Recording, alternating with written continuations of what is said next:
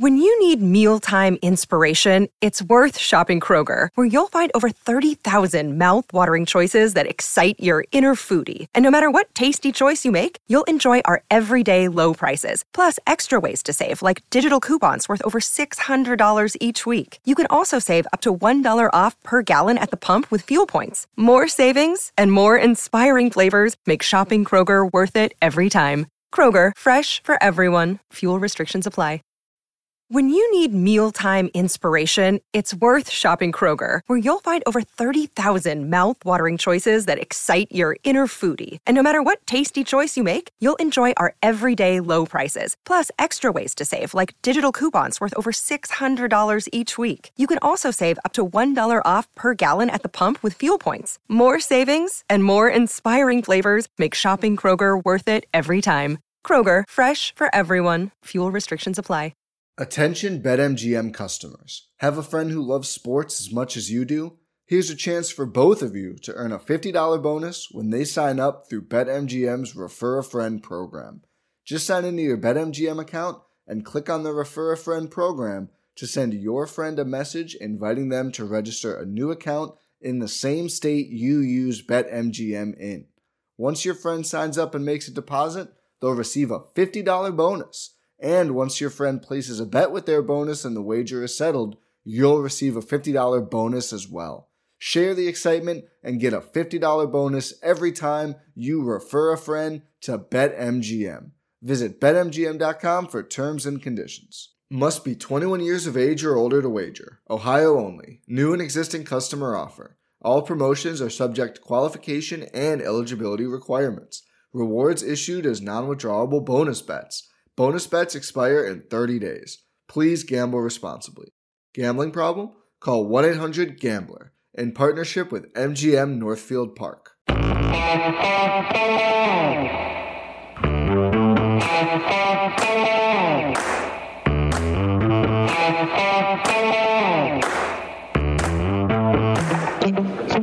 Hi, folks. Welcome to another episode of Film Study. This is Ken McCusick. We're here for this week's Know Your Foe episode. Mike Santagata. Did I get that right? Yeah. It's the odds makers take a beating again, but we're happy to have you here, Mike, to talk about the Bengals' huge divisional game coming up. I think that Ravens fans are probably appropriately very fearful about who this Bengals team has become. Yeah. I think before the year, this would be circled, at least on the Ravens end, as not an easy win. There's no easy wins in the NFL, but it's circled as they're an upstart young team, but they're probably not going to challenge us, really. I mean, you look at the past few games, and, the game in Baltimore last year wasn't that close, but there were moments. And then the other game, there were no moments. It was a 400-yard rushing day, and Lamar Jackson sat the fourth quarter. So that game, really struck me as the Bengals kind of gave up in the second half of that game, honestly. And one of the guys who'd been very loud before the game, Jermaine Pratt, was one of the chief guys who had really given up in that game. So kind of unfortunate for Bengals fans, although, hey, it's week 17. Who cares? But, it was one of those games. Really appreciate having you on. You're from Locked On Bengals in the Cincinnati area. I want to mention that. Where can folks talk football with you on Twitter? Yeah. Find me. Everything I do is pretty much promoted on my Twitter, just Bengals_Sands. And you'll find me there in anything I do. All right, fantastic. So let's get right to this. Want to talk about the Bengals and their off-season moves in particular. Start with the biggest moves, and then we'll move from there to go to the draft and whatnot. Okay, yeah, that sounds good. Who the biggest acquisitions in this offseason? Sorry. Okay, biggest acquisitions. The first one that comes to mind is Chidobe Awuzie. He's having a career year in Cincinnati. This is probably his first time having what I think is good safety help behind him with Jesse Bates and Von Bell too. But in Dallas, I don't think he really got that. I think he was left more on the island than he should have been. Having a career year. He just this last week showed really high level play. He was in a cover 2 and he was sinking with eyes on number 2, sinking back vertically because nobody's breaking out. And he makes this fantastic play on the ball, just one hand jumping into the air. It's the Lions, so you think like it's the Lions, but then the week before he's shadowing Devontae Adams for a little bit of the game and only gave up, I think, 80 of the yards, and they were tough yards, and he got an interception. So, I mean, against possibly the best receiver in the league, that's something I would take. For the other guys, Larry Ogunjobi's playing a lot of snaps. He's up and down, but I like what I've seen from him. He does a good job with his get off and disrupting plays that way. BJ Hill in a trade as well along the interior. So Hill a good player. Ogunjobi killed the Ravens, and I we've had Browns guys on talking about him before, and they say it's the only team he plays well against. But Ogunjobi absolutely killed the Ravens over the years in terms of being in the backfield a lot. And I'm not sure exactly why it was that he was such a tough matchup for the Ravens to handle. But even in the game they won at the beginning of last year, where the Browns line really played very well on both sides, Ogunjobi was a force in that one, despite the fact that it was a one-sided football game. The Ravens won 38-6, but he's very effective. Yeah, and I think that week Pro Football Focus had him probably, I think, the defensive line or defensive tackle on their weekly All-Pro type thing. And I mean, I've watched that, and really it's similar to what he does when he does well. He has a great get off. He's hard to block.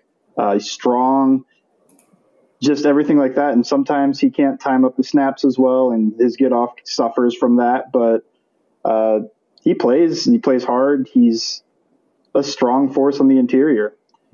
Let's move on to the draft and talk a little bit about that. And, do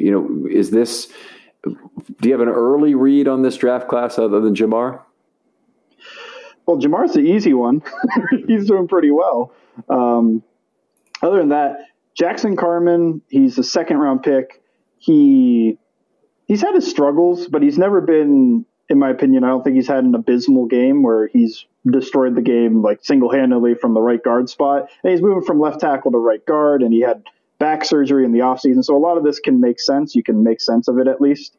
But this past week, he had a great game. Got sick. He puked on the field, but he played through. Really? Yeah, man. So he had to be replaced at some point after that. But before that, he was having a really good game. Third. I just want to mention about Carman that he was a guy I really loved, and this was a class with a lot of very short-armed tackles. A lot of guys with, low 33s and even into the 32s on arm lengths, and very few guys who were 34 and up. And Carman was a guy that I really liked as a guy moving to guard. That would be one of the best guards in the entire class. I might have had him number 2 on a list of guards, and my number 3 guy, I believe, I recall correctly, was Cleveland. So, it's high praise, frankly, to have him, because there were a lot of guys at both tackle and guard who really projected to guard in the NFL. Yeah, and you even think of the top guys where Penei Sewell and Rashawn Slater both had those short arms too. I think Darrisaw had good arms, but then after that, I mean, it was like everybody was 33 to 34, but nobody was 34 and up. And that was just crazy to me. Yeah, only the developmental tackles were the only guys who were really long-armed, the Stone Forsythe and the Northern Iowa guy whose name is Spencer Brown. Yeah. All right. Well, the rest of the game, Cameron Sample, a guy I looked at when he was playing at Tulane, playing on the opposite side from somebody else who was drafted last year, who I'm forgetting right now. But Cameron Sample definitely popped on the tape. He's popping a little bit in the NFL tape too. He's rotational, and they seem to use him. They like him tight to the line. They don't line him up in like a wide 9 technique. He's like a heavy 5 or whatever you want to call that, or he's even inside at 3 technique. But he's done a good job. He's gotten pressure. He looks like a pretty good pick so far. I wouldn't say a slam dunk like Ja'Marr was, but I mean, it's also the 4th round when you're picking Cam Sample. You're not picking him number 5 overall. Great value. Yeah. 5th round pick was Evan McPherson. There was a debate whether that was a great value because he's a kicker, but he's got a really strong leg. He hit one from, I think it was 55, and it looked good from about 65. Not even close to the crossbar, clean, hit the net and everything. And even on the kicks he missed in Green Bay there was that wind where Mason Crosby missed almost all his kicks too. They were up there. Like, he hit the wind flag on one of them, which people were saying they've never seen before, to hit the wind flag while it's flying. And another one, I think it went right over the right crossbar, and he's got the leg. It's just he's got to get used to playing up north. He's from Florida, and before that, I think he's from Alabama. So not as many windy, cold things down there. Has there ever been talk about building Cincinnati a dome stadium? It's just with Burrow and with the high fly and fast offense, the wind in Cincinnati being what it is. Would you want to give Burrow that advantage? Whew. Well, you have to have the debate with Mike Brown about spending money because he doesn't even have an indoor practice facility. Right. Right. I mean, I've thought, particularly given Lamar's struggles in the playoffs, that it would be a great investment for Baltimore. It's really almost too late because it'll be 4 years before the thing is built if they started today, kind of thing. Or if they got the approval process started today. But Lamar and Tucker would still have some years left, presumably, after that, and could benefit from having a more windless environment to work in. That'd be good. But I would think for Joe Burrow in particular, it's something you would think about with a young team and a track meet offense, that a dome facility would really help them. I think so too. I think definitely in a vacuum, I'd be wanting to build a dome stadium because you don't want snow to come down and ruin the possible day you'd have. They play the Browns late in the year. I mean, who are you taking run game wise? The Browns, possibly the best in the league. Or I don't think the Bengals run game's bad, but I don't want to match up against that for 60 minutes of a game. I'd rather be able to throw against them. Mm-hmm. So that all makes sense. Lastly, the 7th round pick, he got hurt, so he's IR. But 6th round pick, Chris Evans, got extended playing time this past week and looked really good. He's a backup running back. I think he's going to be the second running back now, especially on third downs behind Mixon. He had a play last week where a linebacker lined up over him outside. The Bengals love empty, so you're going to put your running back way outside for easy man zone indicator type thing where linebacker on you, man, corner zone. Got it. Linebacker lined up over him. He releases outside, but just to make sure he beats him, he takes this hard jab step inside and then flies upfield. He's running a go route, and the linebacker, instant separation, like 4 yards, instant separation, 25-yard touchdown. One of the easiest throws Burrow's probably had to make this year for a touchdown. Love to see that. And then what I love to see is that he took somebody in pass protection, got a fake handoff and knocked this guy completely out of the pocket and gave Burrow time to make a 50-yard throw to Jamar Chase. So not only showing up in the stats, but showing up on film too, doing the things that not every young running back has to do. So that was encouraging to see. That's definitely a very big positive. We love our blocking running backs, and we love more of that. We love our blocking wide receivers in Baltimore. So it's a big deal for us. Key injuries now. Now we know Joseph Asai has not played yet this year. What's the long-term prognosis for him? Yeah, I kind of skipped over that. He's on IR. He's out for this year. I think it was a meniscus tear, and he had it repaired. So that was the issue. He also had an injury, I think, to his arm as well in that game. He was having a great preseason game, but preseason, means so much. But he looks so good. And then he comes out and he's got 2 injuries and he's done for the year. And it's, oh no, but I think you'll be fine. I think the reason you get the meniscus repairment is because you could just get that cleaned up and keep playing. A lot of guys do that. You miss about 4 weeks, 5 weeks, and you can play the rest of the season. But he got it repaired because long-term he wants to be right and not have this come up again, or the very small chance that your meniscus tear turns into, arthritic type things that ends some guys' careers. Sure. Another guy, terrific value where he's drafted. I thought I liked him a lot. Long run cap situation. Let's talk about this because all of the other teams in the division, obviously the Steelers are at the beginning of a cap purge right now at the end of Roethlisberger's career, but the Bengals and Ravens are about to sign their quarterbacks long term. And obviously, each of them are in much more difficult cap situations in the coming years. How do the Bengals look? Yeah, like most teams, I think when you have a guy you think is your franchise quarterback, you kind of design your contracts around that. So a lot of these deals, Chidobe Awuzie, Mike Hilton, all these deals seem to end the year of or the year before that Burrow would get his big extension, or at least the money for that would kick in. That usually kicks in next year. So it shouldn't hamper them too much right in the immediate future. But, I mean, once you sign that quarterback, that's so much cap going to him, and you have to start making things work. As of now, I think it's all right. They're going to have to sign Jesse Bates, hopefully, at least. They don't let him go. And then who are the cornerstone players other than Bates and Burrow? Who else do you want to see as cornerstone players in Cincinnati? I would say Jamar Chase so far, definitely having a fantastic rookie year. Something with those LSU guys. Justin Jefferson had a similar year last year. I would look to they kind of made Joe Mixon a cornerstone, but I think running back shelf life by the time Burrow's on for his new deal, I don't think he'll be thought of the same, even if he's still with the team. Mm-hmm. T. Higgins had a very good rookie year. I think he's worth looking at like that. Logan Wilson's having a breakout year. That's one you have to look for going forward.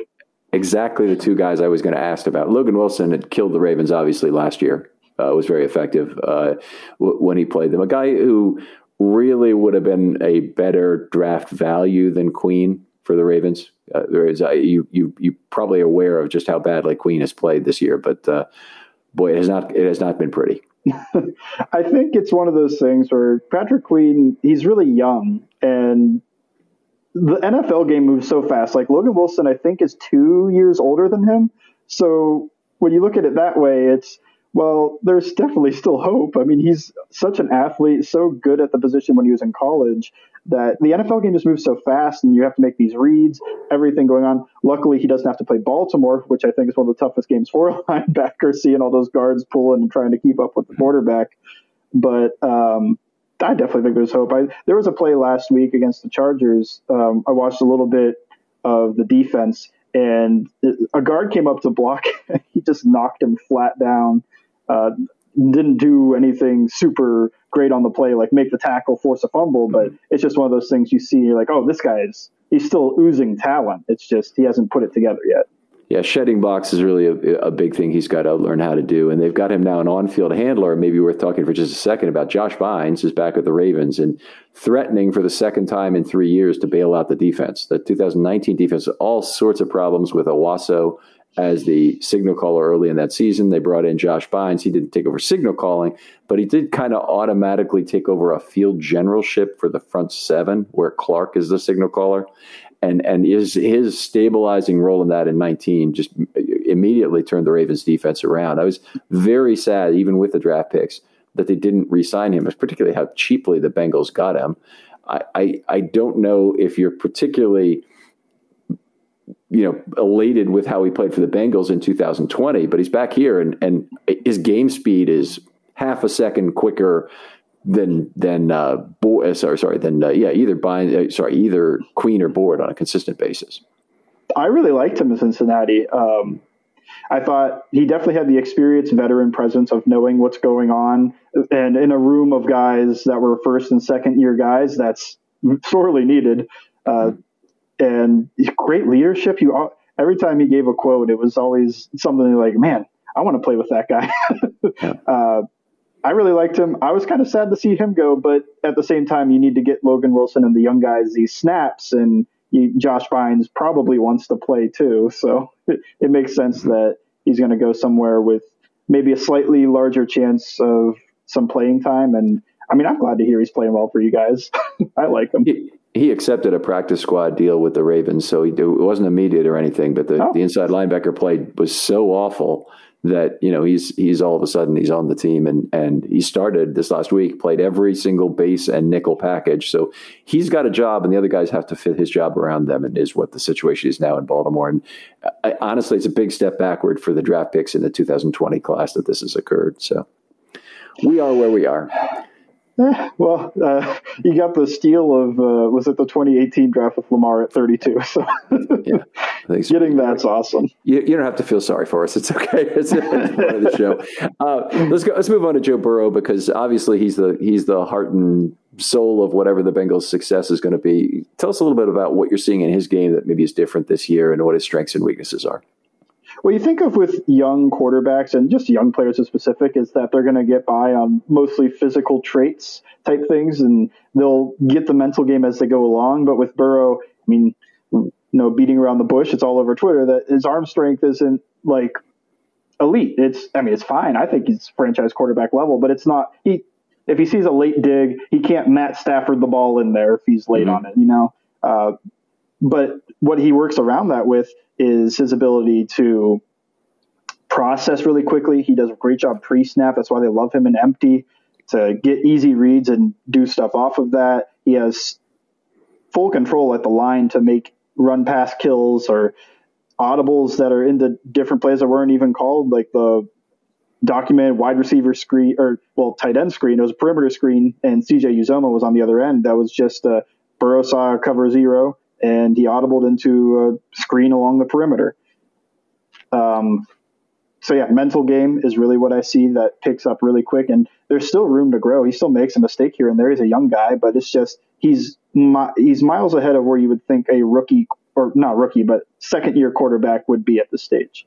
Yeah, he's played less than 16 games. We can still call him a rookie if you want to in that case. And the processing speed is very evident. It's something that there's a degree of jealousy, I think, in anybody who has a quarterback who has maybe just a tad less processing speed. Even though I love Lamar reads leverage like nobody else, but his ability to change plays at the line of scrimmage and do different things, that's not really what he does. He changes plays during the play. So by doing it by either pulling the ball or not, for example. But Burrow's certainly a great young quarterback. Can you take us through the current state of the offensive line? That was obviously a problem for the Bengals in the first meeting last year, in terms of not being able to keep the Ravens out of the backfield. I didn't mention him, but I feel like I probably should have as a franchise cornerstone. But Jonah Williams looks like a good young left tackle, especially in pass protection. I think PFF charted him with, 4 or so pressures so far in the year. Now, I think some of that is Burrow gets the ball out insanely quickly because it's quick processing. But you look at the other guy on the list is Tyron Smith, and who's his quarterback, Dak Prescott, with his insanely quick processing. So he's a guy I really like. He gained some weight.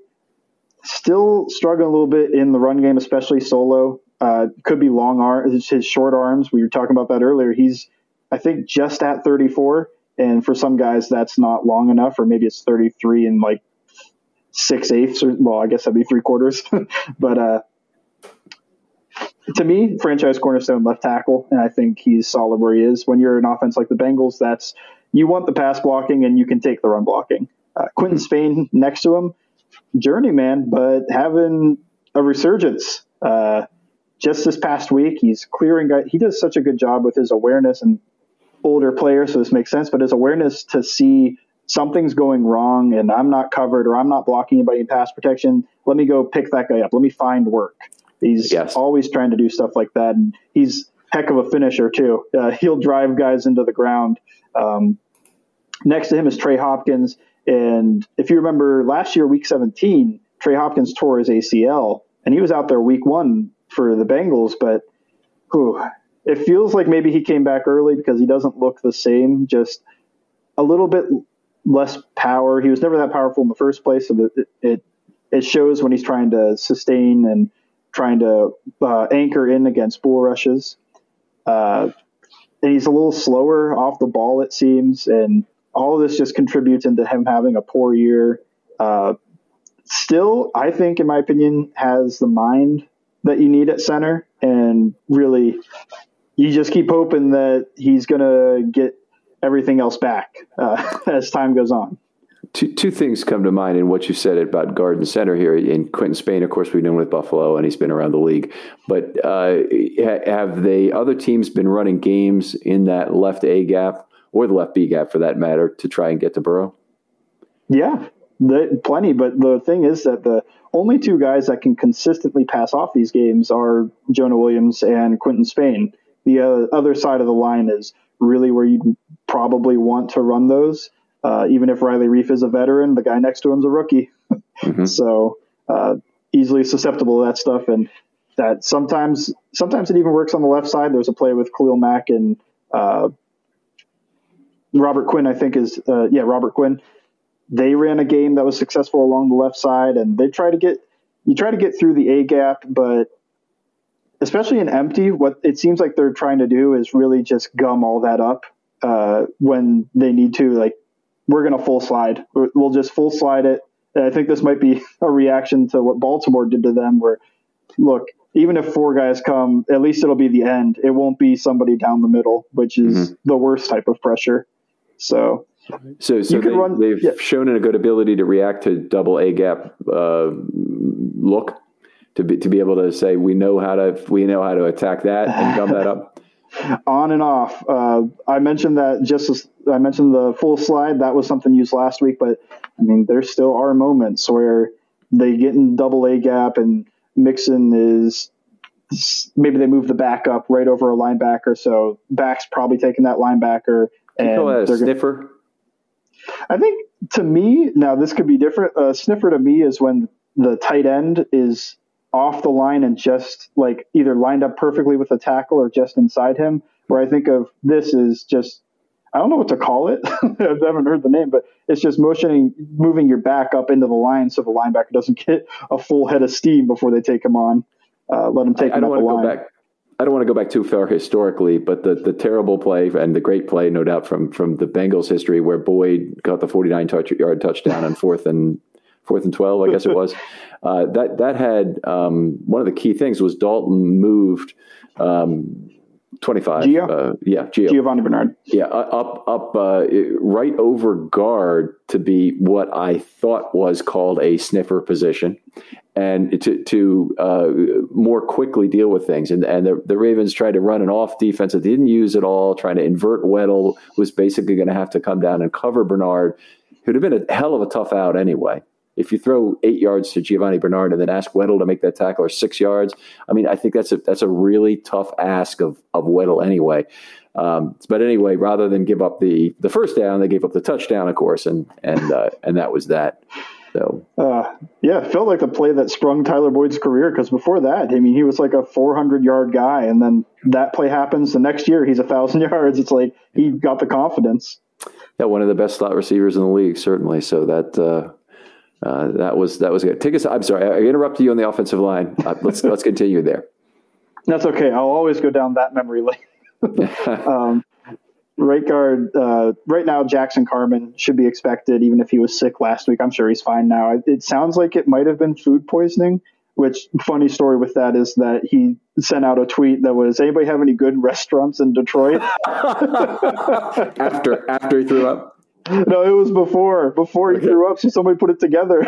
It was like he asked for good restaurant recommendations, and the next thing he's throwing up on the field. Where was it that you ate? You know, that's classic. Somebody's got to put that two together. Did somebody have the picture of him throwing up? Yeah. And next to him, I'm not a big fan of memes, but that's hilarious. So yeah, he had a great game this past week, in my opinion. He had a nice pancake on wide zone, and I'm sure we'll get into that later, that the Bengals like using that play. But he took the guy, threw him into the ground, and that's what you want to see from – because when I watched him in college, the thing that stood out to me was just when he throws his hands, how much power those things had. They were I mean, like, I don't know what to call them, like Hulk strikes, like Hulk gloves. It's like he had those on where he hit a guy, they're moving a gap. It's uncanny, his punch power.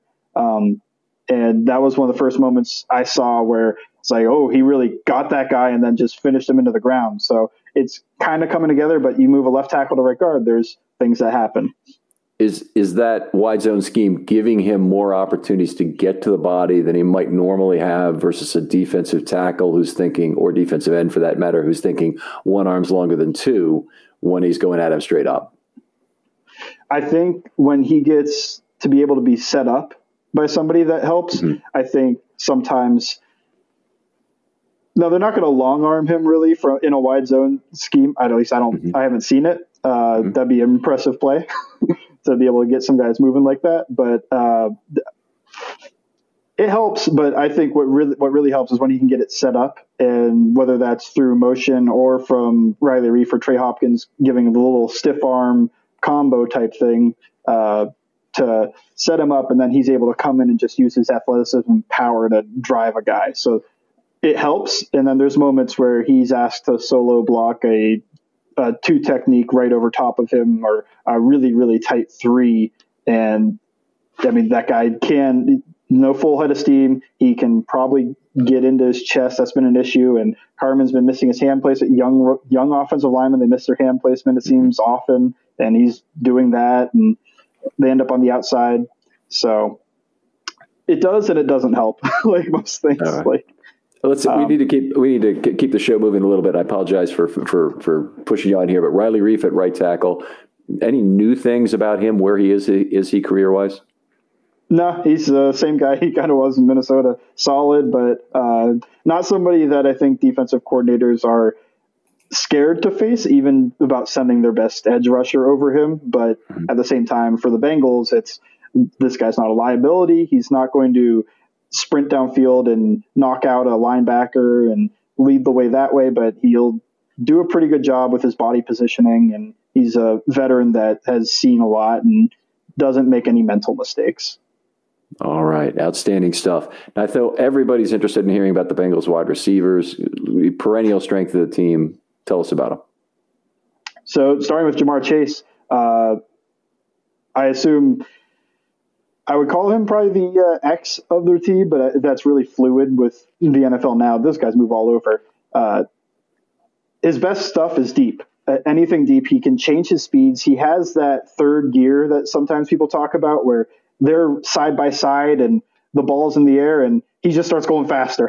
It's like, as a corner, what are you supposed to do? Where the guy just speeds past and he's got an extra gear that you don't have. He's got that in him, and Burrow, has the chemistry and knowledge that this is in him, because he'll put up the ball when the cornerback is ahead of him or when they're even. He'll still put it up there, and he knows my guy's got it. It's not really a contested catch when you can make that late separation. Great job tracking the ball, things like that. He's got surprisingly good, and I thought this in college was yards after catch ability. Sorry about that. I apologize for the technical difficulty there. Part of this was me being muted on the thing. So, which, by the way, if you've listened to the show, you hear that happening from time to time. Joe Burrow. The question was, Joe Burrow, does he outthrow the defensive back as a routine practice in terms of completing passes to his own wide receivers, knowing full well that they have that extra gear to run under them? Yeah, I would say specifically with Chase, it's happened often. When they see him singled up and the cornerback is in press, and whether or not they're going to try to press man jam him or they're going to try to press bail, once he sees that, that's his first read. And especially if it's bail, where they've got their butt to the sideline and trying to scoot back that way, he's putting it up there and lets his guy run underneath it. Just something nice to see with the two of them, really. The late separation and the chemistry from Burrow to know that's there, to put balls up when even the cornerback has great position. He just knows his guy's going to go get it. So it helps helps create explosive plays when you have a wide receiver that can do things like that. And like I mentioned, his yards after catch ability is kind of surprising, but I thought I saw that in college too, where his legs are just so strong. He's just he's built like a running back. Mm-hmm. And he can just run through contact. So when defenders, especially cornerbacks who don't love to tackle, that's not Baltimore with Marlon Humphrey or Jimmy Smith, but when you get cornerbacks that don't like to tackle, he'll run right through that tackle. You really have to actually make a good tackle against him. He's not the type to go down on first contact, any of that. He'll try to run through it. Thinks every play is probably going to be a touchdown. Okay. Like a little A.J. Brownness after the catch in terms of that. So a little bit. I think A.J. is, he's really, really good at that. So take us through the other receivers you can. T. Higgins, obviously a guy I really loved, but where is he now developmentally with Chase coming along?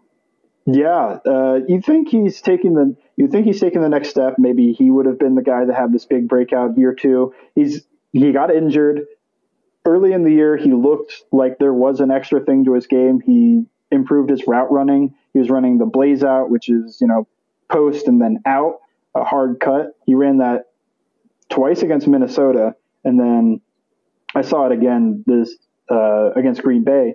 But overall, it's just he's had a few drops. He's had the injury. He's had things like that. And Ja'Marr Chase is a downfield threat, so he's making all the explosive plays to move the offense, where T. Higgins is more intermediate, and he's their guy on isolation routes, which I just talked about. Blaze out is one of those isolation routes, but when they want anything we're singling up our guy against this guy, and we're going to let him route run or try to catch the ball over him for the first down. That's usually T. Higgins. Long, strong, has good hands, even if he had a few drops this year. I think he catches the ball away from his body really well. But you haven't seen just enough. I guess it could be the volume, but he's getting some targets. He's just not. Him and Ja'Marr get about the same targets, but Jamar's downfield, so the volume stats don't carry with it. I think he's as good or better than last year, but the stats, I don't know if they've shown that. But, I mean, the film to me says more. With Tyler Boyd, you have one of the best slot receivers in the league. He's so quick change of direction. They love using the Hoss-wide juke play with him on the juke route, where he can sit if he wants, or leverage from the linebackers or whoever's covering him. He can run away, and he really just sauces on those to me. He'll sit, look outside, run inside, things like that. And when linebackers match up, it puts him in all sorts of fits. They don't like to move. They don't like to try to cover a guy that can move like that, I don't think. And great hands with him, reliable. He's the guy on third downs I'd look for, especially third and medium, third and short. If they're going to throw the ball, I'd look Tyler Boyd's way, at least pre-snap. I'd look there to see, like, how's he being covered? And if it's one-on-one, especially with a linebacker, I'm definitely going to probably throw this ball over there and get him on some type of, just talk about isolation routes with T. It's kind of an isolation route to run the juke and let him do whatever he wants. So quick change of direction, still a solid receiver. It's just volume's not there with the pecking order now being these young guys coming up in the league. So talent's still there, volume, whatever. He's still making first downs. He's still doing his thing. Not somebody you can forget about. All right. How about tight end position? CJ Uzomah had the Achilles tear last year, which to me was fearful that he's mostly known for athleticism, and was the Achilles tear do it kind of saps that away. But he's looked the same. Modern medicine kind of making the Achilles tear. If you can do the rehab and you have the genetics for it, you could recover from this and be just as good athletically as you used to be, because he's still fast. He's still strong. I guess it wouldn't take away from his strength as much, but looks good. But he's not a guy that you have to be fearful of a safety matching up with, like a Mark Andrews, where if Von Bell matches up with Mark Andrews, I have a little bit of oh boy, this might not go well. Whereas if Chuck Clark is going to match up with CJ Uzomah, I would think the Ravens think, like, okay, that shouldn't be at least a downfield issue. Maybe he misses a tackle and it becomes an issue, but he should be able to keep him in front of him. But good hands. Like all of them, I think they all have pretty good hands, athletic. And he's a guy, it felt like the Jaguars didn't care to cover, and he ended up going for 2 touchdowns.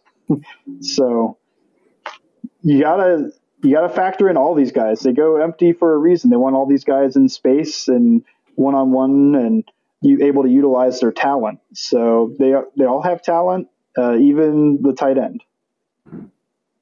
All right. Well, yeah, certainly lots of weapons to go to. Now, Joe Mixon still around.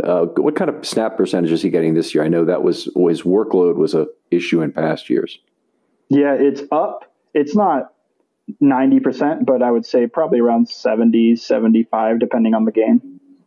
Okay. So less this year. In terms of what you're seeing from his runner, anything different this year? No, same guy. Really good vision and pre-line of scrimmage, pre-cut ability, and pretty good after that. But really where he shines is making guys miss in the backfield before he even makes the cut or right after. So he's similar guy, strong, and utilized about the same, especially running the ball. He gets a little bit more receiving work. All right, let's talk scheme a little bit. One thing I always like to know is, do they like to run out of 21, 11, or 12 most of the time? It's always seemed to me in the past the Bengals were a very strong 11 team. You talking about spread a little bit makes me wonder if they really play some 10 this year. No, it's almost all 11 still. When they really want to get heavy, they'll come 12, 13. They don't even have what I would consider a fullback on the roster. They just move Uzomah back there if they want to get an I formation. So it's mostly 11 personnel. They get an empty from 11. Okay, empty from 11. And you said the running back usually on the edge of such formations when they do run a 11 spread. Yeah, on and off though, because sometimes they'll attach the running back and tight end to the line so they can give chip help. Mm-hmm. But a lot of times when they go 3-by-2 spread or even 4-by-1, he's not going to be the one in that situation, but he's all the way outside for the man zone indication. So sure. Why you want to get into empty with a running back is who matches up over him and make things easy. Yeah. All right, great stuff. The Ravens obviously have very significant weaknesses at inside linebacker in these first 6 games. How would you expect the Bengals to attack that? Well, it's going to depend on what the Ravens do. It felt like defensively they weren't, at least against the Chargers, didn't run as much cover 0 man as I had previously seen with Wink Martindale, which still means they run it, but it's not nearly every third down. What I would think to attack it is if they are going to play too high, use the Hoss-wide juke with Tyler Boyd and let him try to run away from one of those linebackers. And if they're playing one high, then you're going to want to use halfbacks and tight ends to try to. I would still use the passing game. I would just use the passing game, try to isolate those guys in space. Mm-hmm. Well, but it's definitely been a case where a lot of screen yardage has been given up. I'm kind of hoping Josh Bynes turns that around because of huge recognition issues, but more seriously, enormous. I dare I say a lack of confidence about contact from Patrick Queen has been a real concern, that he doesn't look like he wants to make tackles. And it's kind of a basic characteristic of an inside linebacker you need. Last year, it was all about what he didn't do as a pass coverage guy. This year, it's much more about, he was a bad tackler last year, and he's a bad tackler this year, but he's even worse. And it's the tackles he's not involved in, that he's not sticking his head in the pile, that are even more concerning, because those aren't showing up on the stat sheet, but they're still quite bad. So I'm fearful that the Bengals have a big day with yards after the catch from all receivers, but from the backfield in particular. And they'll run throwback screens and stuff to the running back or the tight end. So it is something that he's gonna have to get through the screen block and try to make a play on Joe Mixon or CJ Uzomah, who are both pretty strong guys, and they'll invite the contact. Mm-hmm. Outstanding. Okay, let's move over to the defensive side of the ball. The most important question is always, how do the Bengals line up in pass defense? On third down, these high leverage plays, 3rd and 5+, let's say, what are they looking to show you if you're in kind of a standard 11 personnel look, which is what the Ravens will pretty much always be in on those kind of downs? Yeah, it varies a bit, but for my money, I think I would bet if it was just any 1 3rd down and I was going to try to guess before they did anything, I would be looking for, I think, too high pre-snap, and whether they're going to roll down into, short yardage is going to be man coverage because 3rd and short, that's man coverage most of the time, but they'll try to roll Jesse Bates down into a robber sometimes let him play deep and try to jump things. And they've dabbled a little bit more into split safety stuff, quarters and cover 2, which they use against the Ravens, but they don't. It was about 70% single high last year, and this season it's been much more around 50-50. So 3rd and medium, 3rd and long, they'll play some cover 2, let it go in front of them. And this year, Lou Anarumo has really started the pressure designs to just run straight at him with cover 0, or sometimes man-free cover 1 with 5 rushing. Doesn't mind sending the heat, and some of that is having Mike Hilton now, and some of it is Hey, Von Bell's good at that too.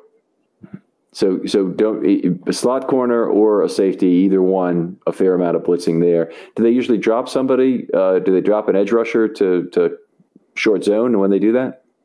Sometimes, but I wouldn't say usually. I would say most of the time when those guys come, it seems like they're sending at least 5, which sometimes you still drop a guy for a fire zone, but usually they're sending 6 and saying, we're going to get home. And if you get this ball out, you're probably getting hit. And if you don't, it's going to be a sack.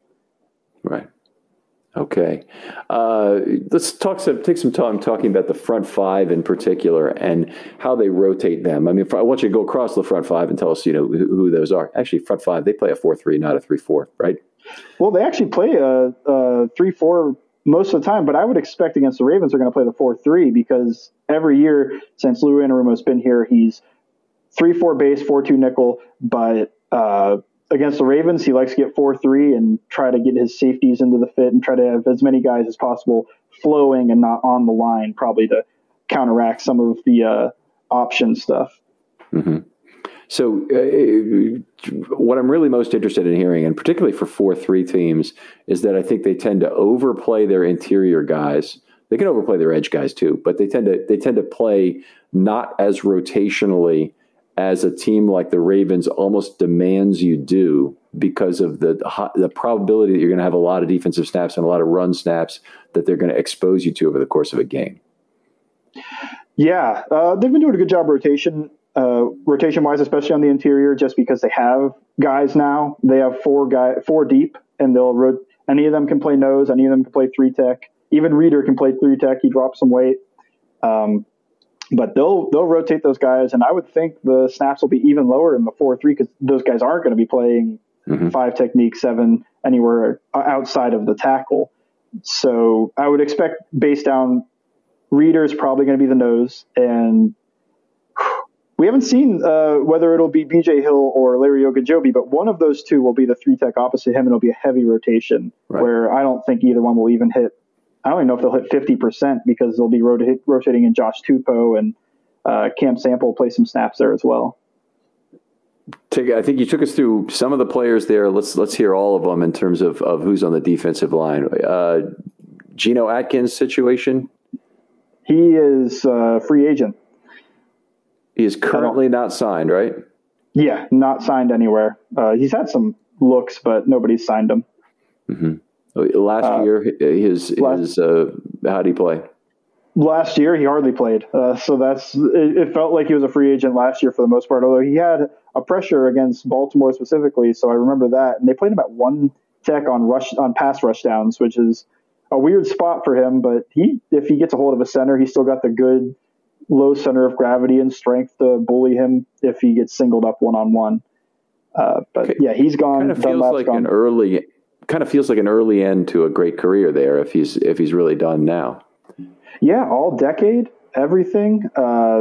He was the pro's pro, and then he falls out of favor in Cincinnati, and it was injury. It seemed like he's trying to play through an injury, but never fully got healthy. And then I don't know if that's been why nobody has signed him, but it seems like he makes visits, but he's one of those guys they don't sign. I still think he has juice and can be used, especially as a pass rush rotational piece.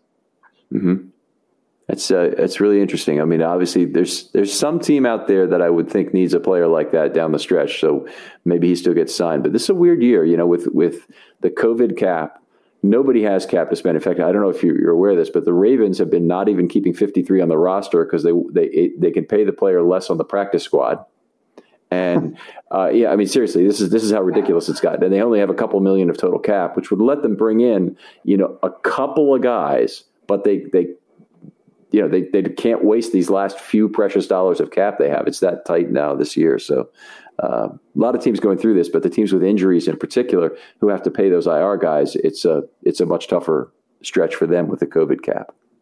Yeah, nobody. I don't think anybody's more injured than the Ravens, so it's really tough on that. Bengals actually have some cap space. They always keep cap space. Even in the COVID cap year, they have enough space to, if they wanted to sign Whitney Mercilus, just signed with the Packers, but if they wanted to sign him, then they could have. It's interesting because this is an awesome opportunity to use some cap to effectively buy some draft picks.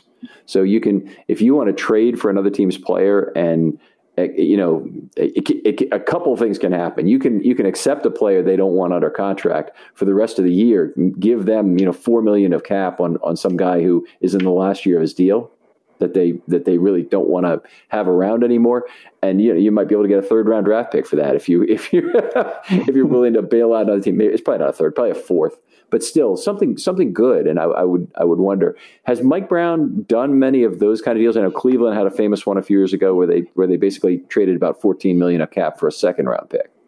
No, and the Mike Brown and the acting GM Duke Tobin, they kind of don't love trades, especially trading players for draft picks or things like that. Now, I think they might be into that idea. I'm not sure if they would explore it. They never have done anything like that. That's like the NBA always does things like that. But the only one I really remember is just that trade for Brock Osweiler where they took on the cap space and got the draft pick. Bengals traded Billy Price for B.J. Hill in a draft pick, but I don't think that was a cap thing. I think that was the Giants needed help. Yeah. The Billy Price kind of worn out his welcome, I guess, in Cincinnati after not really panning out as a number one. Yeah, always was a good locker room guy, and he was the first guy to give somebody high five on the sideline, but he is those really, really short arms. I think they were near 31. Mm-hmm. So that really, he just had such an issue with that. And especially at guard, when he could get one-on-one with a guy with long arms, that just always struggled and never found his calling in Cincinnati. But good guy. I hope he does well somewhere else. Mm-hmm. Yeah, Ravens have a fair number of short-armed interior linemen, and they're really having to try to fit them in and figure out what they do. But one of them is Patrick McCary, and he's now playing right tackle. I'm amazed, but he's been playing very well for the Ravens these last few weeks. So we'll see how that works out. Take us through the linebackers again. We're always interested in hearing about Logan Wilson, but the off-ball linebackers now I'm talking about. So Trey Hendrickson, big signing especially for the Bengals. So sign a guy that high profile and big contract, having a good year. I would be surprised if he doesn't hit double-digit sacks, and he's been the only really consistent pressure piece on the defensive line, on the front, especially when they only send 4. On the other side, Sam Hubbard got his deal. He's not a pass rush guy. He's a run stopper, and this is the game where Sam Hubbard's supposed to make his money because I think he's really good at that surf technique stuff where he's going to unblock, but he's not going to squeeze down too far. He's not going to pop out too far. He's going to force a tough read, and then if Lamar keeps it, he'll make a play. They don't use the outside run read out of the pistol very much anymore. So Hubbard would have to be the guy, and they haven't. Honestly, no team's really found the answer for this yet. But Lamar runs up the middle now more than anything else. I don't know if opposing teams really know this. He doesn't really run to the outside anymore. They run out of side card even with their slower set of backs. They're doing a forward facing mesh point instead of a side facing mesh point. And they also usually mix in jet motion or a counter or something that'll create additional obfuscation of where they're headed. But Lamar running right up the middle has been where it's been really effective since really the beginning of 2020. Yeah, that's a lot of that power read and all that gap pulling guys and reading at the same time, where the back is the one that's going outside, but Lamar's the inside threat. Tough to stop. But Hubbard has been a Raven killer of the past, of course, in a lot of different ways. But I don't really remember that being a read thing as much. But I'm interested to hear your thing, and now I'll be looking for it. So that's why I love these shows, is get a different perspective on the personnel for the opponents. Let's go through the linebackers a little bit. Sorry, not the linebackers, the secondary a little bit as well. Yeah. Do you want me to do the off-ball guys, Logan Wilson? Sure. We didn't talk about Logan Wilson yet. Yep. Yeah, Logan Wilson. Just ball magnet is the first thing that comes to my mind because this past week didn't even make a great coverage play, but he just rips the ball out of the guy's hands after he catches it, and it's still within the time of it being an interception, not a fumble, because his butt was on the ground, so needed that. And this is how he's got this interception off Lamar, where looks like he's rushing. If he's occupied, he seems to just drop off and try to get into a passing window. Does a great job reading eyes of the quarterback to get there. And if he's uncovered, he's rushing because nobody's blocking him and quick pressure. But that's a interesting wrinkle that I think is specifically used with him because of his ability to read quarterbacks' eyes. And then the other two, Jermaine Pratt, not loved in Baltimore, I assume, from his comments, but he's having a pretty good year. For the first time, he struggled his first 2 years, but I think some of it's DJ Reader doing such a good job taking on two guys most of the time to keep his linebackers clean. But when he's able to just see the ball, read the ball, and make those plays, he can do that. And the other area that shines with him, he's an athletic guy, and when they use robot technique, where they're going to fit the run and then see his play action, turn around and sprint and find that first crosser. He's saved 2 touchdowns so far. He ran stride for stride with Chase Claypool on one of those plays, which impressive. Akeem Davis-Gaither is the athletic specimen, but he's pretty small, so they don't love him in their 3-4 base, but I assume he's going to get a lot of snaps if they're going to play their 4-3 base in this game. Fast.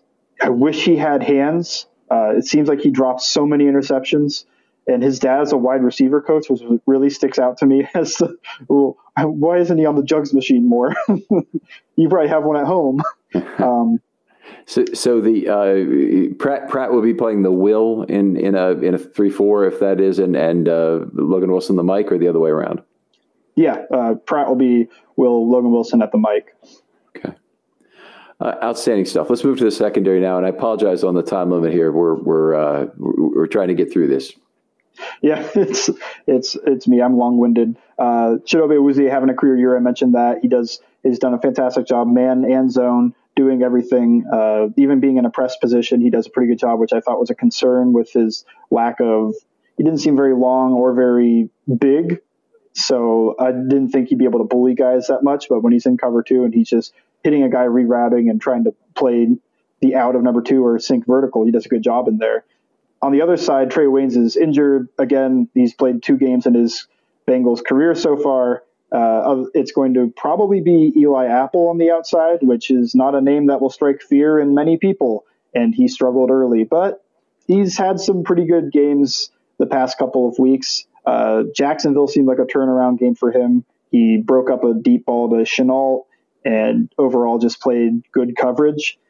In the nickels, Mike Hilton, very familiar, great blitzer, okay at coverage. He's a guy you can probably target if you isolate him, but he's not an extreme liability.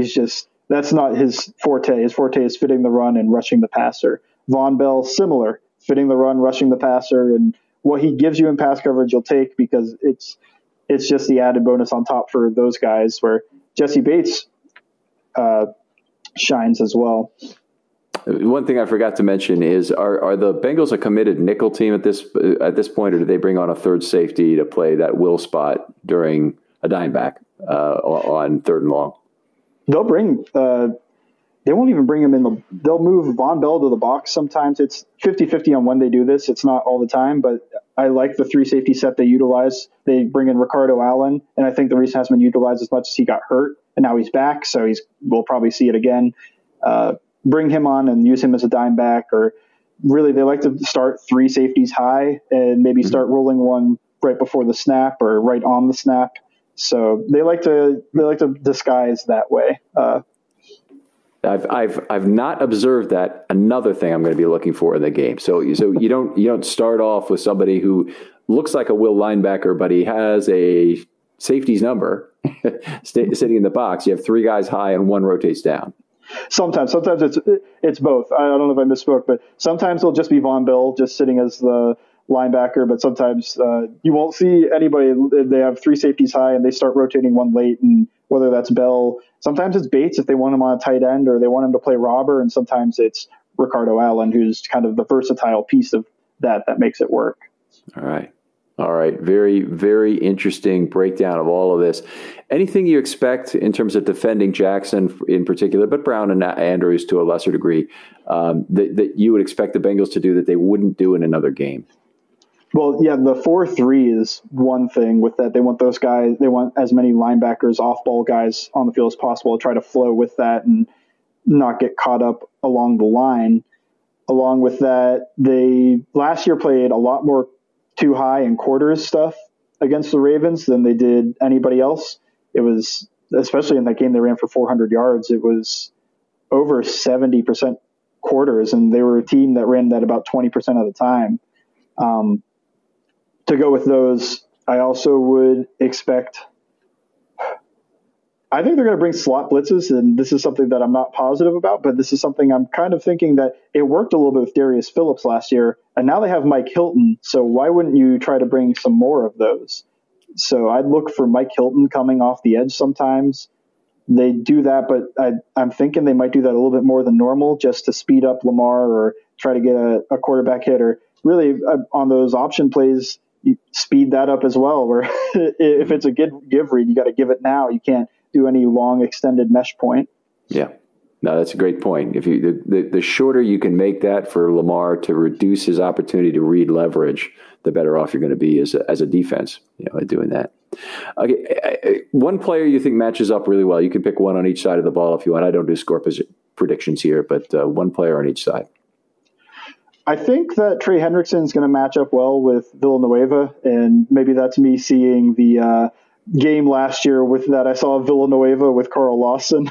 that was a struggle, but I think he's going to match up well, specifically trying to rush the passer whenever that opportunity presents itself. And for the Ravens, to me, it's probably Mark Andrews matching up with whether that's Von Bell or a linebacker in space. I think Mark Andrews is a very talented guy. And like you said, Lamar reads leverage very well. Well, that seam ball to Mark Andrews or things like that where the guy's on him, but he's on the outside, so I'm going to throw it to the inside, things like that. I think that combo is going to be very difficult for the Bengals to stop this week. All right. Outstanding stuff, Mike. Really enjoyed this conversation. Enjoy hearing all this depth on the Bengals. Tell folks again where they can find your work. Find me on Twitter at Bengals_Sands, and I promote everything there, writing or podcasting. Okay. By the way, if you're a Ravens fan or if you're a fan of any team, take the time to develop 2 to 4 people that you follow on all the other divisional teams at least, but probably all the AFC teams.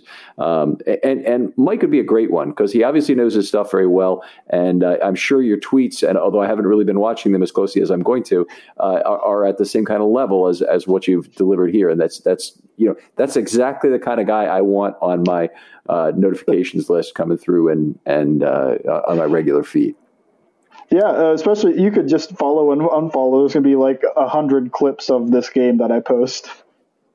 Okay, there you go. All right. Want to remind people, go out to filmstudybaltimore.com for the articles. Also, we're doing the 25 years series right now. If you have an idea for a piece of Ravens history that you'd like to talk about, we're not looking for Mount Rushmore. We're not looking for the top 10 at positions or anything like that. We are looking for these odd little things. You really like Corey Ivy, we'll talk about him. If you really like Kelly Gregg and some particular aspect of his game, we'll talk about that. If you have a particular game you love, a particular story, traveling with the team, all of those are great topics for these historical pods. And I'd love to hear from you. Just to hit me up by DM on Twitter. Mike, thanks again for joining us. And thank you for having me. I enjoyed it a lot. We'll talk to you next time on Film Study.